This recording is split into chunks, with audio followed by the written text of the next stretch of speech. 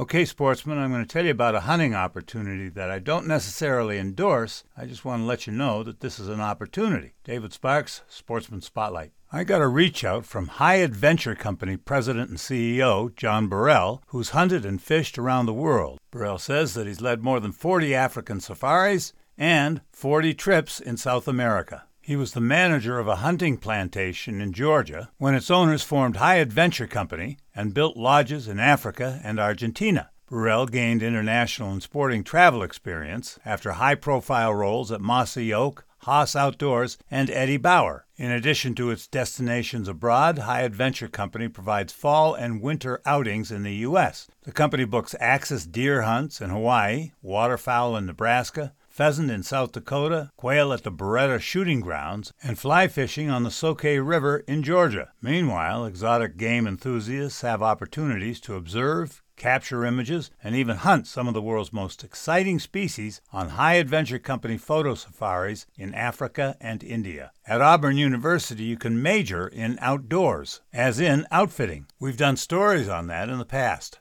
Well, High Adventure Company has also partnered with Auburn University to launch a degree program in wildlife enterprise management. Interested? Go to highadventurecompany.com. Again, not a plug, just an opportunity. David Sparks, Sportsman Spotlight.